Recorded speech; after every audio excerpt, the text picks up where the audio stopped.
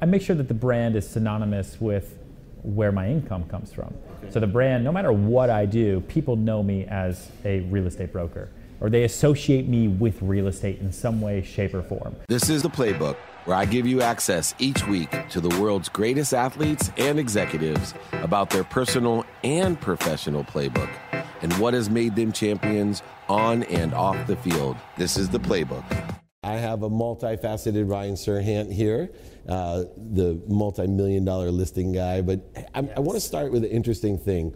I have 3 daughters and a little boy, and one thing I taught my daughters was a line that said, I'm going to keep my options open. Yes. And when I was reading about you, both of our careers have unraveled. I just kept saying, it's your life, right? You always seem to, like, if I'm not incorrect, you started kind of as just a contractor and a roofer. Yes. Is that right? Kind of. I mean, you're too good looking to be a roofer, by the way. Yeah. No, it was my parents always made me do like manual labor. So we always had to work every summer when we were little kids.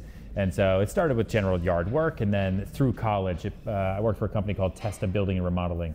And so I did like demolition and roofing and all that. And I just have this memory of just 80-pound bags of shingles on the shoulder, up and down ladders, taking the demo, ripping out kitchens, putting it.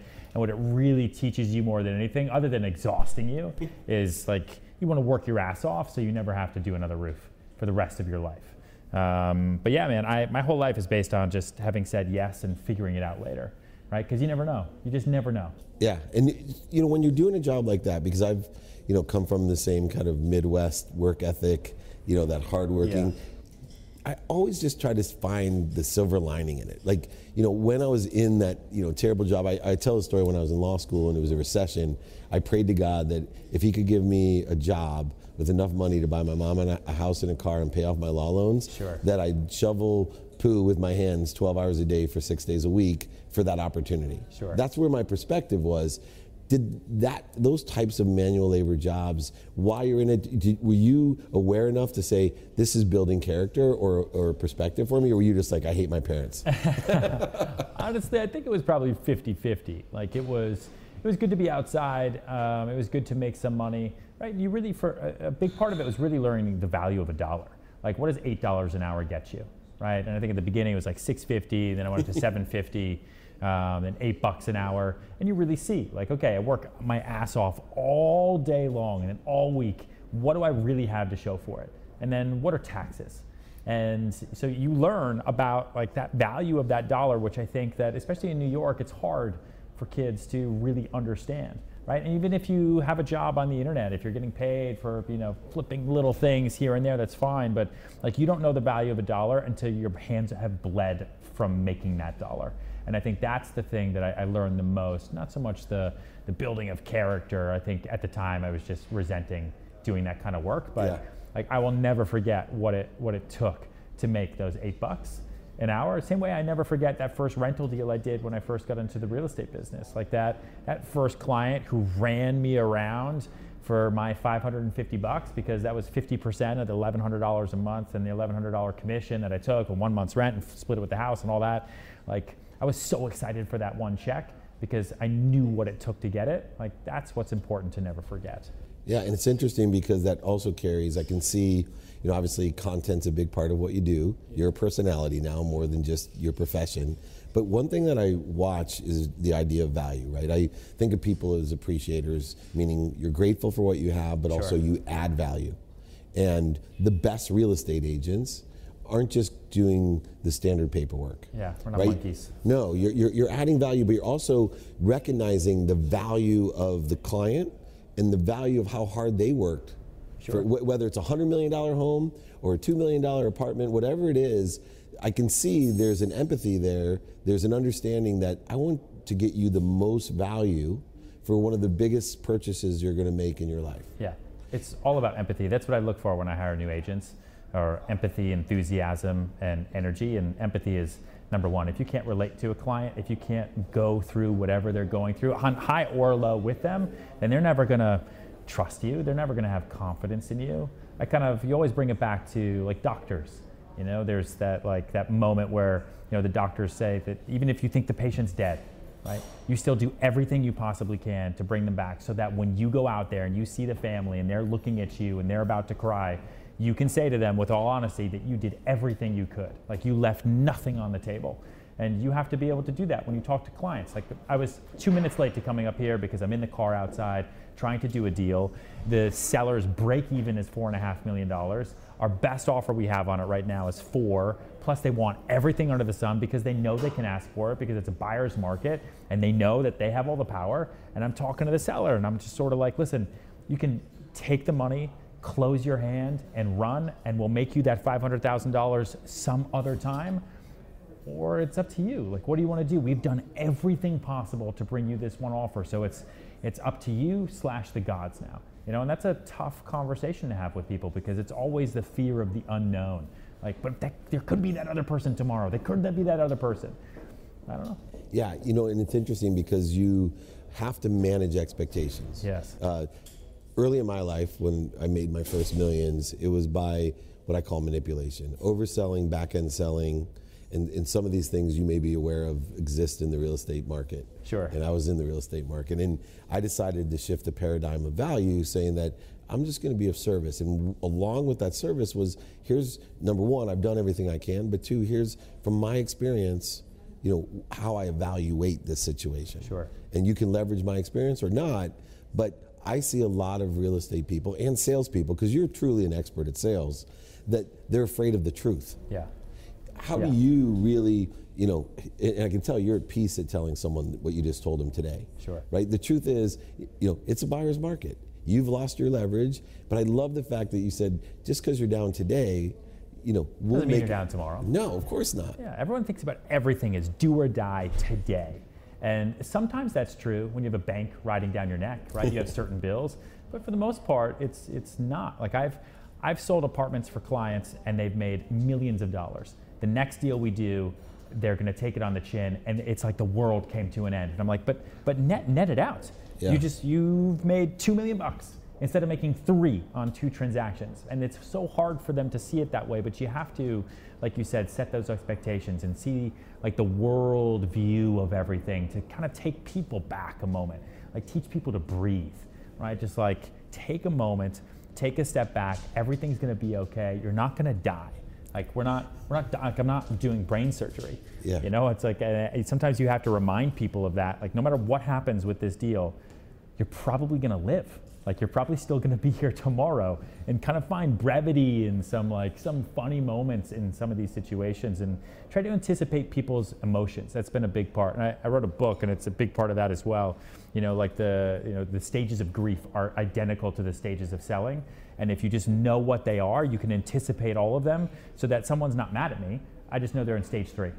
Right? They're in stage 3 and they're going to go to stage 4, and I'm going to calm them down in stage 5, and I just have to get them to stage 6. So it's not mad. They're not also excited because I know what's coming next, and what comes next after excited is they start to have buyer's remorse. Right? Then they start to feel like they got ripped off and this, that, the other, and then they're going to get angry, so I know they're going there. You can anticipate and set those expectations and those emotions.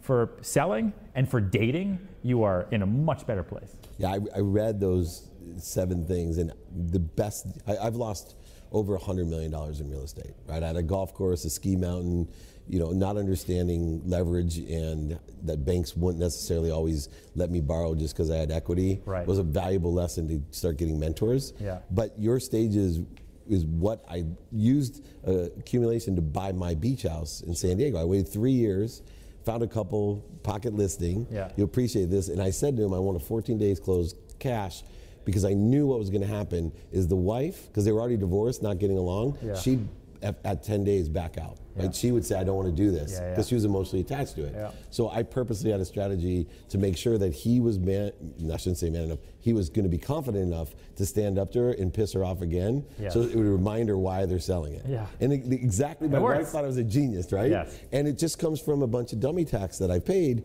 In your job, though, in selling, what trust and like in real estate, it's sometimes overused in selling. You got to get people. I believe it's very simple. What you do really well is you connect emotionally to people. Yes. People buy on emotion for logical reasons, no more than any other place than real estate, because it's the most emotional purpose. What do you do to emotionally connect to your clients? It's all about finding that one little thing you have in common. especially at the beginning. Because you have to remember too that clients aren't clients.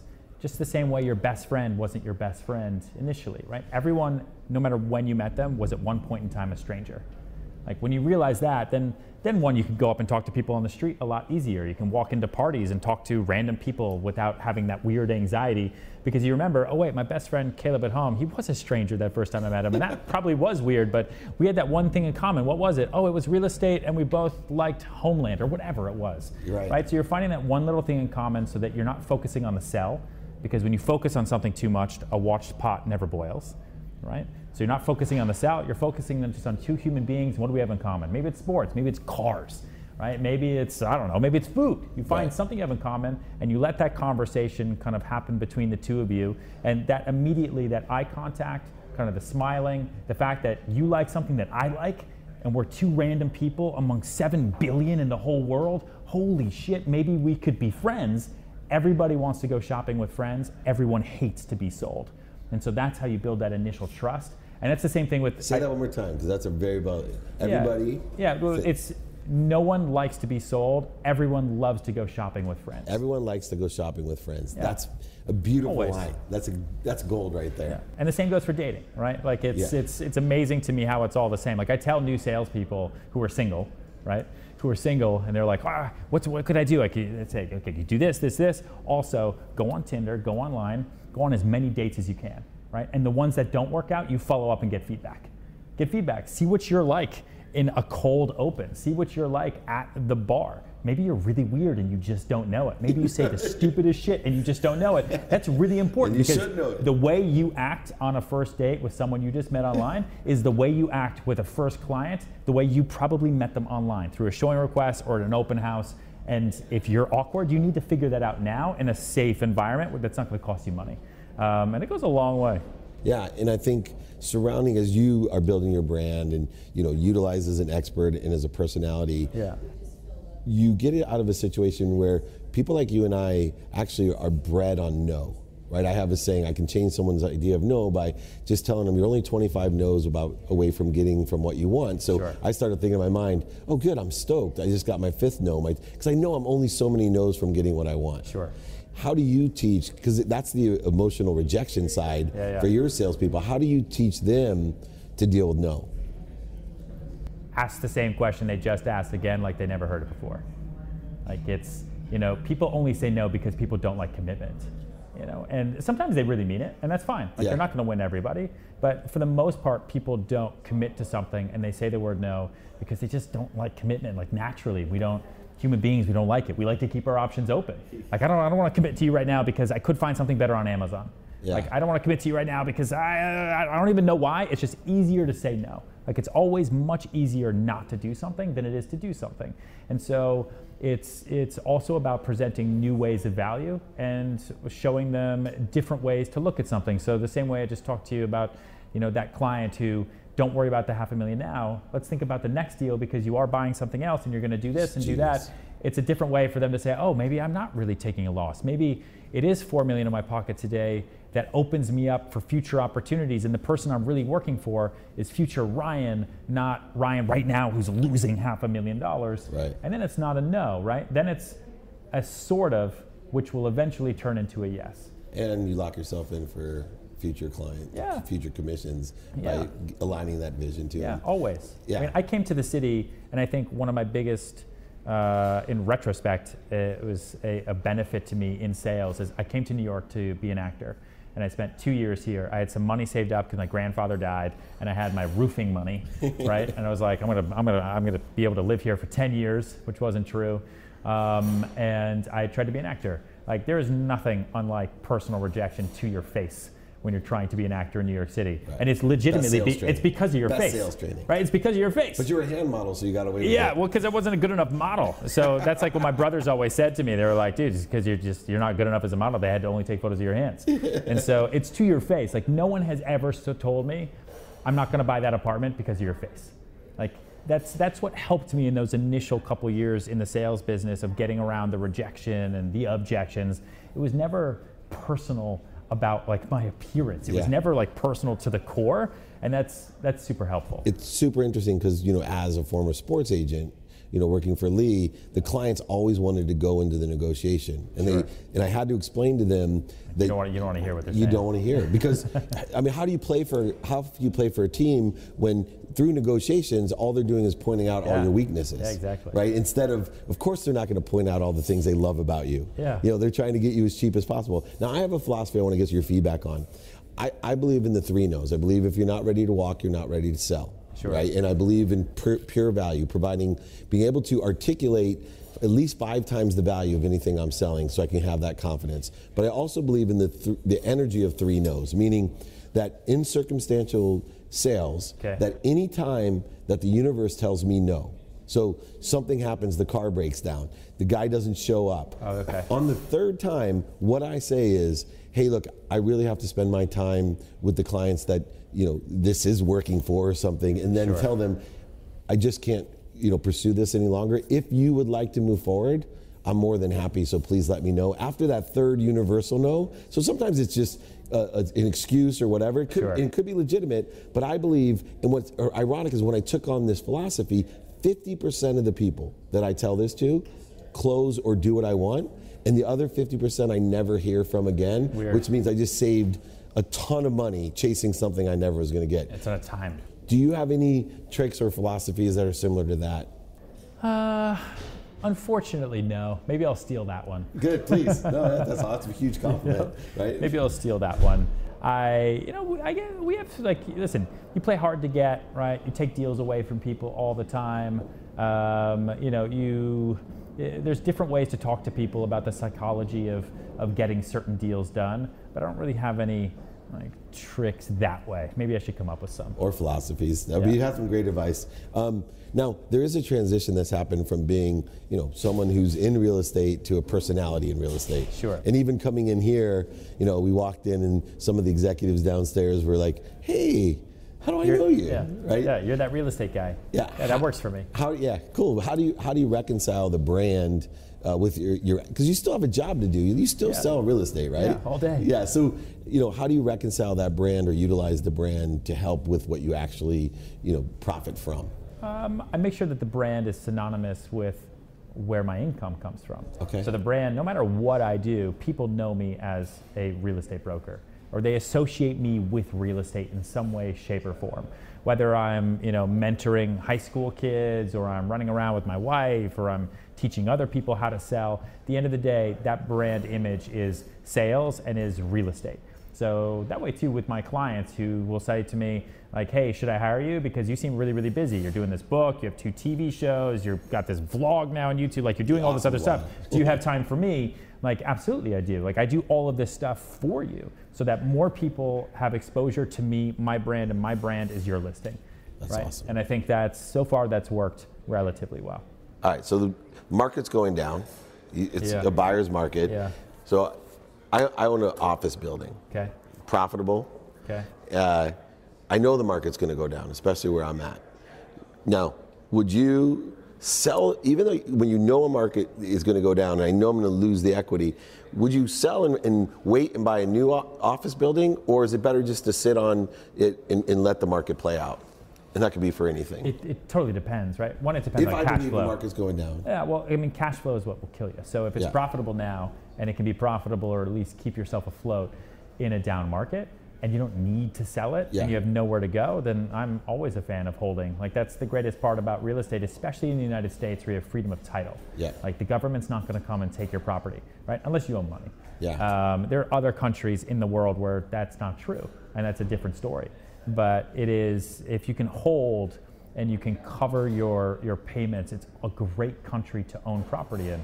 But if you are looking to do something else and you're looking to maximize, saying that, well, I'm not going to sell now because the market is going down, that's like saying, well, I'm not going to buy a convertible now because it's going to rain this weekend, right? Like, okay, well, if you need to sell for something specific that is super timely, then maybe you're right. Maybe it is going to rain this weekend. Yeah. But if you're looking to sell to do something better with your overall life, let's look at the big world.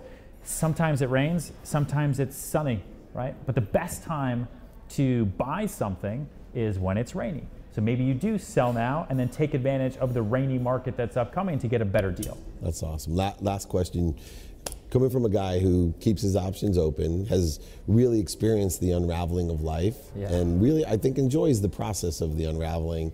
Where do you see your life and your legacy unraveling in the future? Oh man, maybe get my own podcast. I don't know. I'll help you with it. Sure. It'd be great. I don't know. Listen, man, I'm addicted to chaos. Like you ask anyone on my team, and they say that like I love creating chaos and then figuring out how to control it. Like that's the only way that I'm happy. Like just that adrenaline rush. Like I can't just wake up and go to work. And so I think that I don't own my own company yet. You know, I have a small media company that does stuff for me basically. And so I think owning my own thing is the next step, right? It's just because I am my own boss now, but 1,000% being my own boss is probably the next step.